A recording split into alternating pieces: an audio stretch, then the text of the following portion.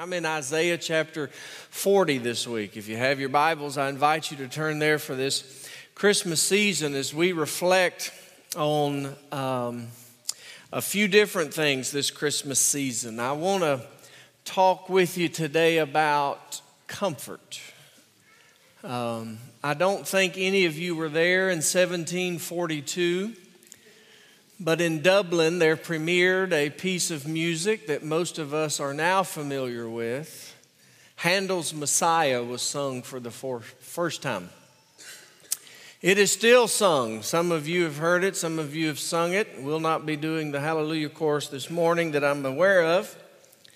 But Handel's Messiah has three movements. The first one is the prophecy of Christ. The second one is the passion of Christ, and the third one is the promise of eternal life through Christ.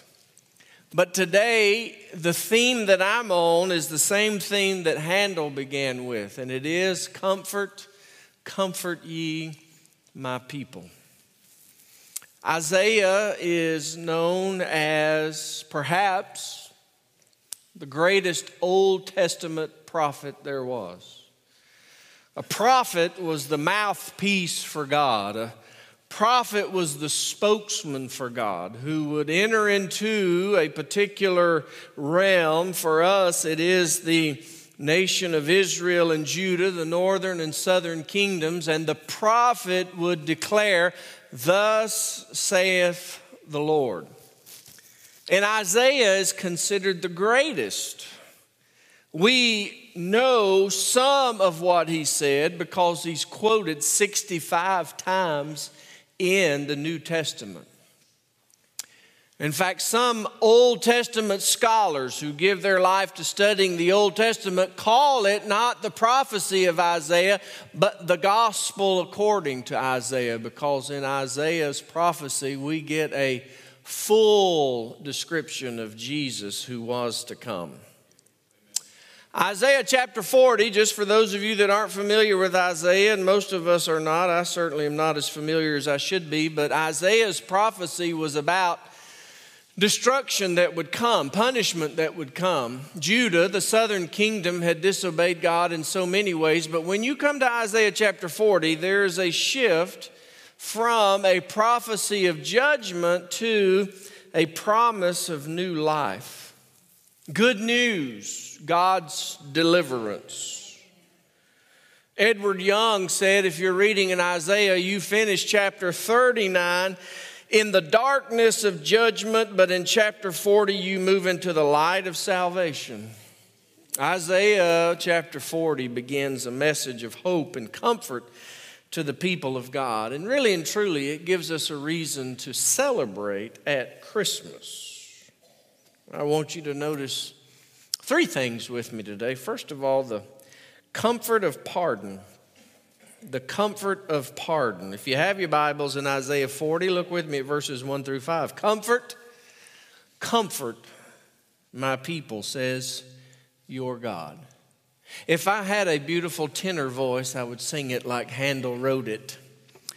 Don't hold your breath. Comfort, comfort my people, says your God. Speak tenderly to Jerusalem and cry to her that her warfare is ended, that her iniquity is pardoned, that she has received from the Lord's hand double for all her sins. A voice cries in the wilderness, prepare the way of the Lord, make straight in the desert a highway for our God. Every valley shall be lifted up, and every mountain and hill be made low. The uneven ground shall become level, and the rough places a plain. And the glory of the Lord shall be revealed, and all flesh shall see it together. For the mouth of the Lord has spoken. Isaiah 40, this word of encouragement and comfort, begins with that very word. Comfort ye my people. You and I receive the message of comfort, and we are told to then share the message of comfort. And even though God's people, the nation of Judah, would and had forsaken the Lord, it's a message to them that though disobedient, God would not forsake them. I'm reading the ESV today, and it says, speak tenderly. The word tenderly actually in Hebrew is the word heart. So what the prophecy says is, speak to the heart.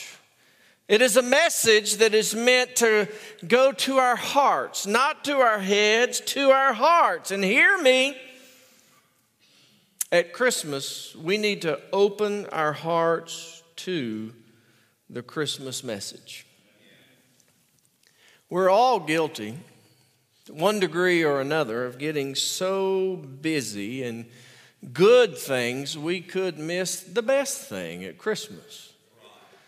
I'm not anti-party. I'm not anti-gift giving. I'm not anti-Christmas goodies.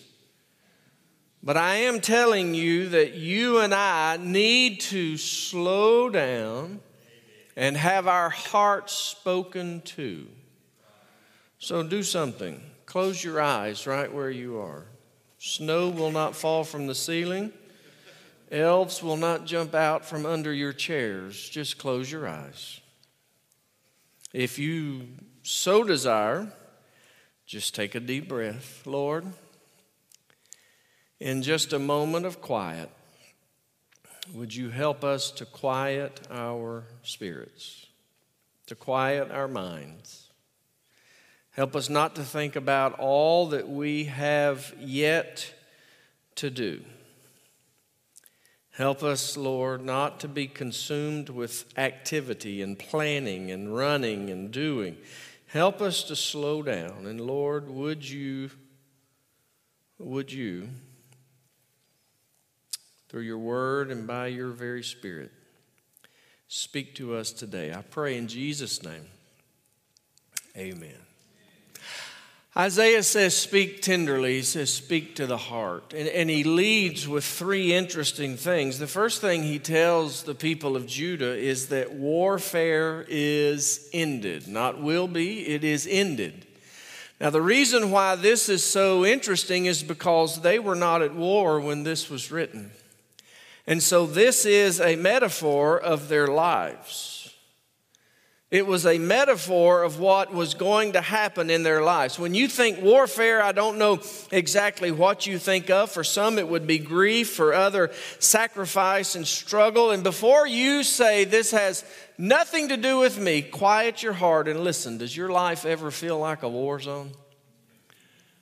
See, it does. Whether we're moving supplies to accomplish this, whether we're strategizing to know how we are going to overcome the latest obstacle that is before us. Perhaps we're in a season of sacrifice and grief, and there may be sorrow, and we may just be all up in arms. It is a very relevant metaphor for you and for me to hear that we need to hear in our hearts the warfare has ended.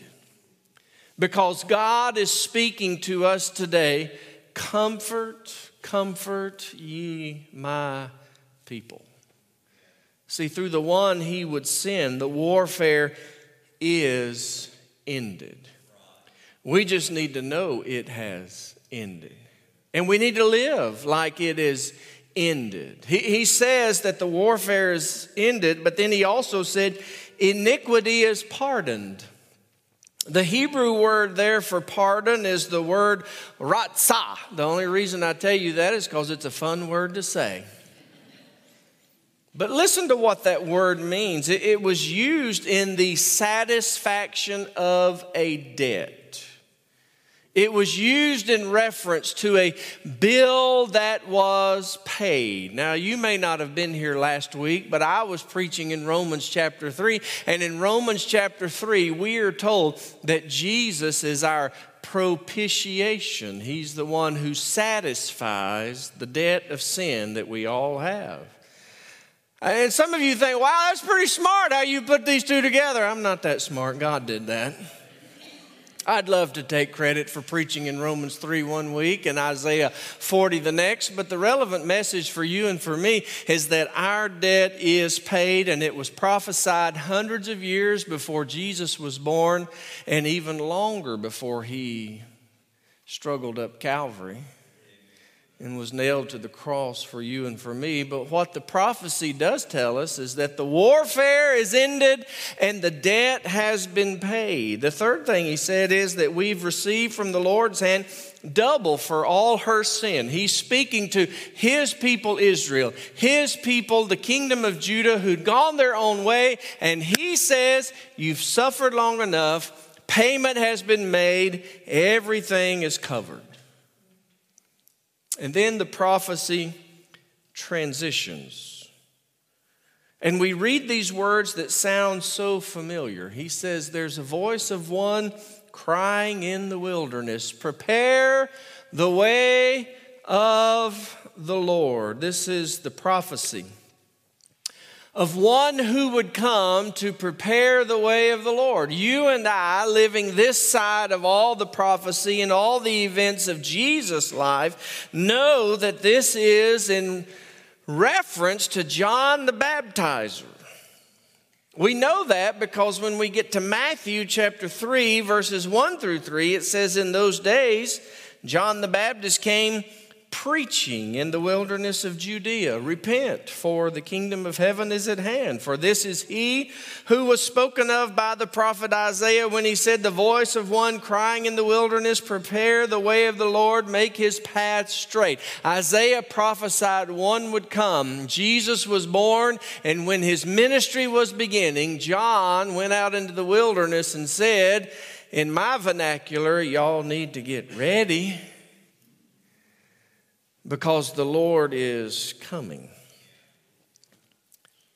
Isaiah said it this way, make straight in the desert a highway for our God. If you've ever been in the desert, you'll know those roads are not always straight. And more often than not, sand has blown over them. So we're to make straight in the desert a highway for our God. Every valley shall be lifted up, and every mountain and hill shall be made low, and that which is uneven, we are told, will become level, and the rough places a plain.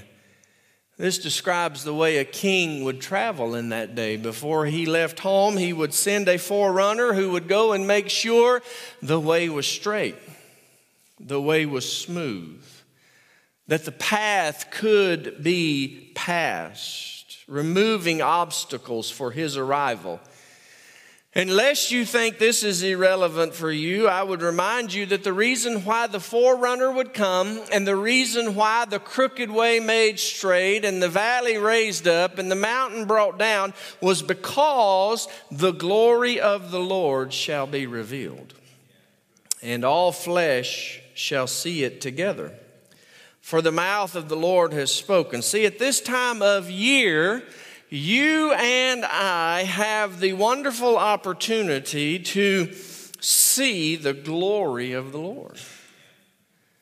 John told the crowds to get ready, one was coming, and Isaiah had already said, get ready, one was coming. And today I stand before you to bring a little bit of comfort by telling you one has already come. What you and I need to do now is to remove the barriers to his coming even closer. And you would say, well, I don't have any barriers in my life. Oh, you lie. For we all have barriers in our life. I've already mentioned one. It is the busyness of Christmas. And all of you that keep a calendar have probably already declared, well, I just don't know how we're going to do all this. And if you're responsible for your family get-together, you may already be stressed about the cooking and the cleaning and the presents and the going and the doing.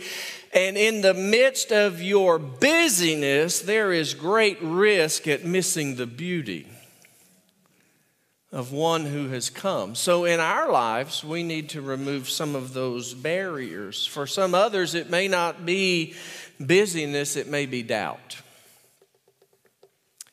Very few people will raise a billboard and say, I doubt the Christmas message, but in the deep recesses of our hearts, some of us live as though we doubt.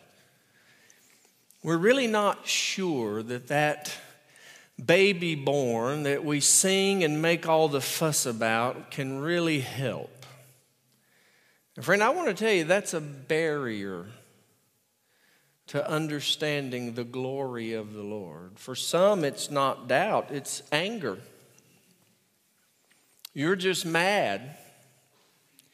You try to hide it, but your actions declare it. You're just mad.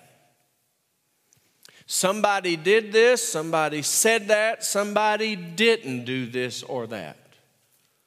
And you're mad.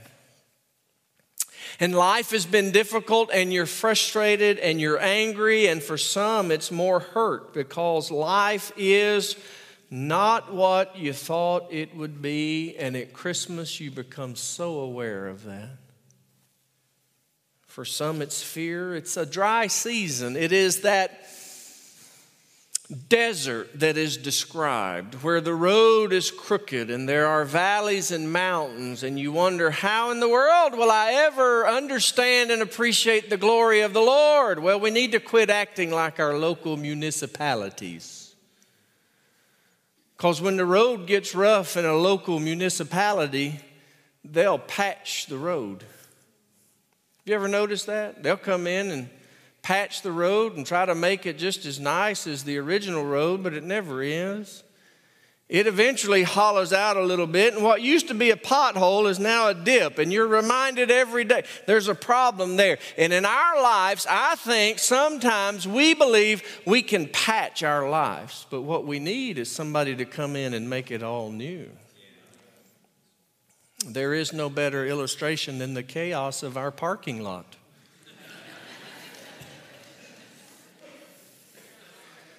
I know I'm not wrong. I'm right. And y'all may think it's just as it is. We're stretching it out to learn spiritual lessons. Oh, see, we had patched the parking lot for years. Did y'all know that? When the plumbing needed repaired, we'd cut a hole in it, we'd repair it, and then we'd patch it. We'd bring in folks to patch, and you would come on our parking lot, and it was an experience. We've made it even worse. But one day, it'll be smooth. And see, when we trust, this is horrible theology. When we trust in the great paver,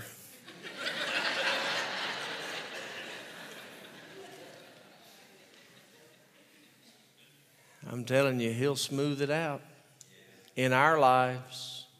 Y'all do know I'm talking about more than the parking lot, don't you? Please tell me y'all are with me that much to know I'm not really talking about a black top. I'm talking about the Lord. When those barriers are removed and you and I, with His help, can behold His glory. God became flesh so He could be seen, understood by mankind. And if you and I will trust in Him, there's comfort in His coming. There's also comfort in permanence. I can't camp out here too much because it can be a depressing message, but we must hear it. Isaiah 40 verses 6 through 8 says, a voice says, cry. And I said, what shall I cry? And the message is, all flesh is grass, and all its beauties like the flower of the field. The grass withers, the flower fades. When the breath of the Lord blows on it, surely the people are grass. The grass withers, the flower fades. But the word of our Lord will stand forever. Friend, I don't know what your favorite flower is. It may be a rose, it may be an iris, it may be a tulip, it may be I came to the end of the flowers I could name. But regardless of your favorite flower and the glorious beauty of that flower, you know that that beauty does not last. You can do all that you know to do to preserve the beauty of a flower, but the beauty fades. So here's some comfort for you today this Christmas season. The Bible compares you and me to flowers and grass. And it says that we will pass. The beauty of flowers and grass, it's lovely, but it's brief. It's not eternal. And like it or not, the Bible says that we, like the flowers and we, like the grass, will wither and fail and fade. But there is something eternal, and it is the Word of God. There is a permanence to the Word of the Lord, and there should be comfort for you and for me to understand that. Because in a world where the things you and I are most familiar with passing away, we can find our hope in something that lasts forever. I just had a deck redone at my house. Y'all are welcome to come see it. I'm real happy with it, but guess what? In a few years, I'm going to have to do it again.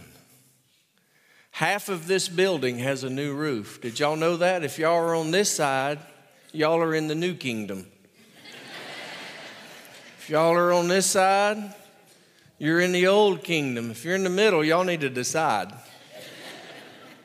And eventually we'll have a new roof from south to north and east to west, and it'll be great until it wears out and we have to replace it again. You know the paving that I just told you about? It's going to be so nice we're not going to let anybody drive on it for a while.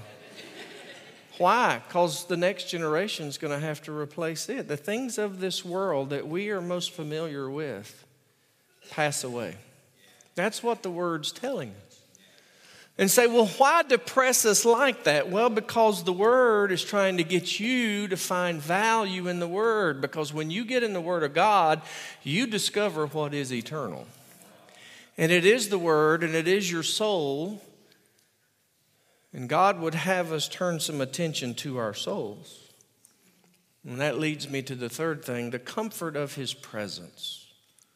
If you're still in Isaiah chapter 40, and I hope you are, because nobody said turn otherwise, then pick up in verse 9 with me, where the Bible says, "Go up to a high mountain, O Zion, herald of good news. Lift up your voice with strength, O Jerusalem, herald of good news. Lift it up, fear not.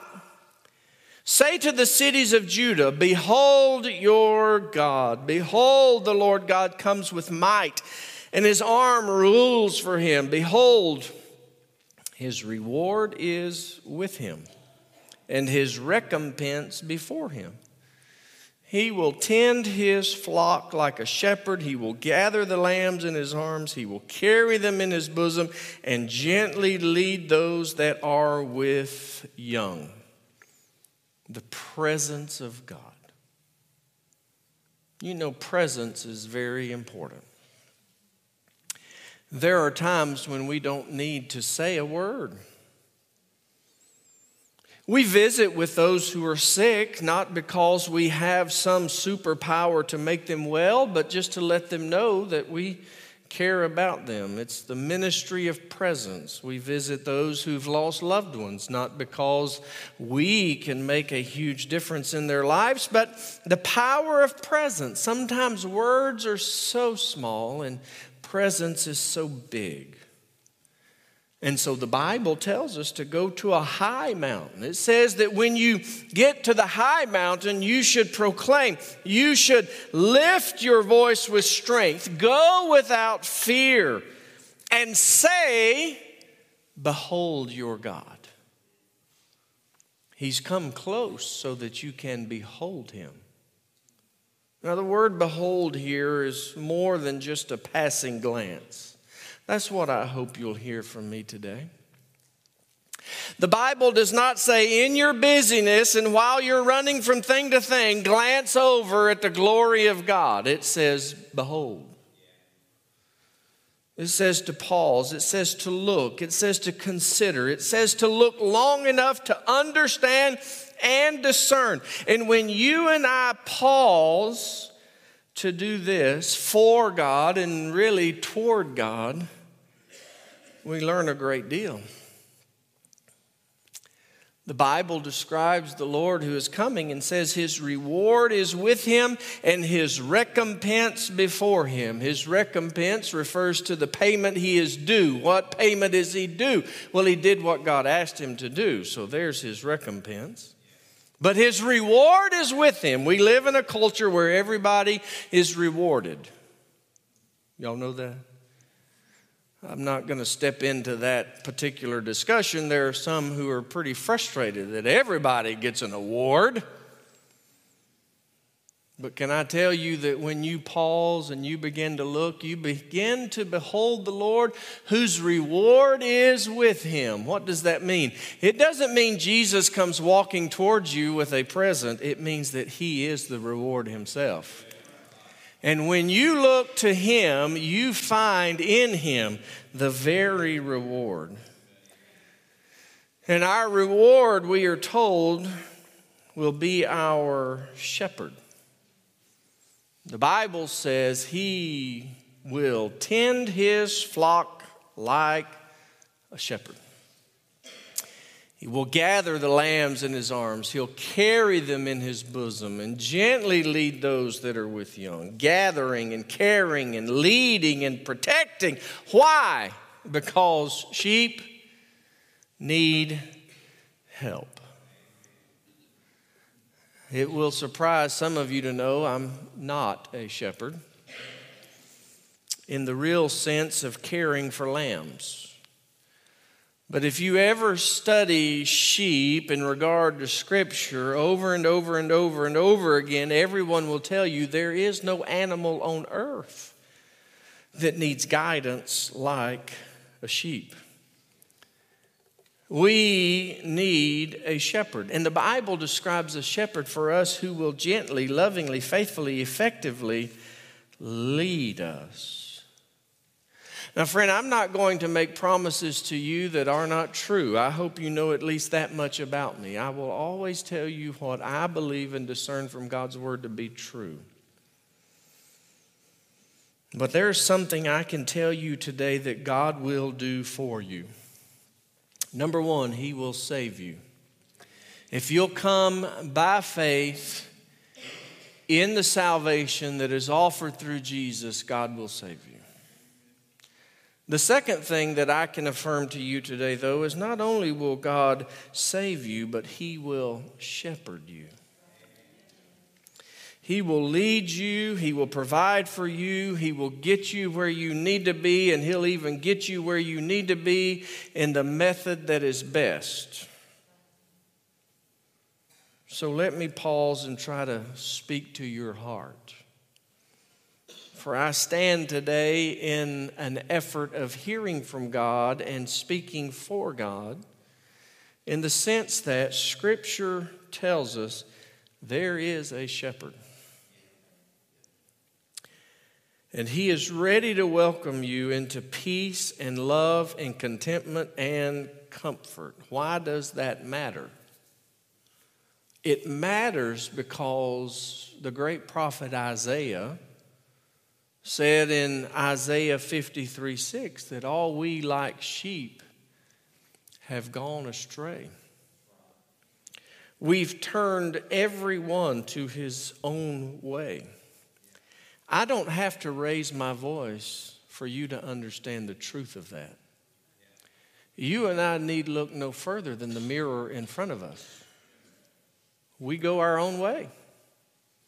We hear this and we think, well, I know better. We have our plan. We have our desire. We have our ways. And you and I, like sheep, will wind up in some pasture where we will starve to death. Where we will get into trouble and we will be cast down and we cannot save ourselves. And yet we have this great shepherd who says, let me lead you. Jesus said in Mark chapter 8, if anyone would come after me, deny yourself, take up your cross and follow me. He's the good shepherd. And see, the good shepherd will lead us to the good pasture. The good shepherd will lead us to the good water.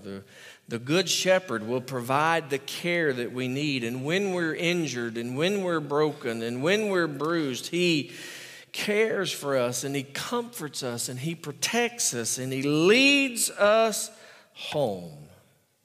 And that's what we all need. Is the shepherd to lift us up in his arms and carry us home. We need a shepherd for our souls. So here's the great message of comfort. You can trust the good shepherd if you'll but trust him today. Would you bow your heads? With our heads bowed and our eyes closed, before your mind and heart rushes forward to the things of the day and the things of the afternoon and the things of the season, would you take another deep breath? And Lord, my prayer is for those who are gathered here today, that you would help them remove the barriers in their lives that keep them from understanding the promise of comfort.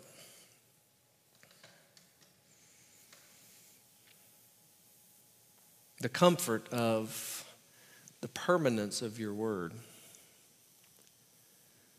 The comfort of your presence. The comfort of the payment that's been made for our sin.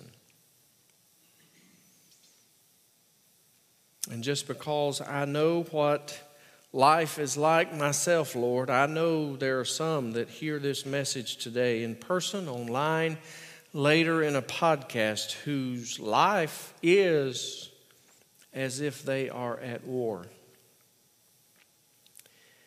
There is great hurt and sorrow. There's chaos. There's confusion. There's effort. There's busyness. There's fatigue. Lord, your word says the warfare has ended.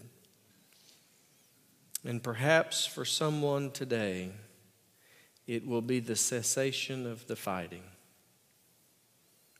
By your Holy Spirit, Lord, would you speak into the hearts of those who need a shepherd for their souls, a Savior, Christ the Lord. Your prophecy was declared as if it had been accomplished, and we stand today acknowledging it has been accomplished through your Son Jesus. And if there's one today who needs to trust him as Savior, I pray you'll give him the courage to do so. And Lord, the rest of us, forbid it that we would move through this and not have you speak to us. Because those of us who walk with you sometimes really mess up. And those of us who know you even wander off from time to time. So would you remind all of us that we need a shepherd?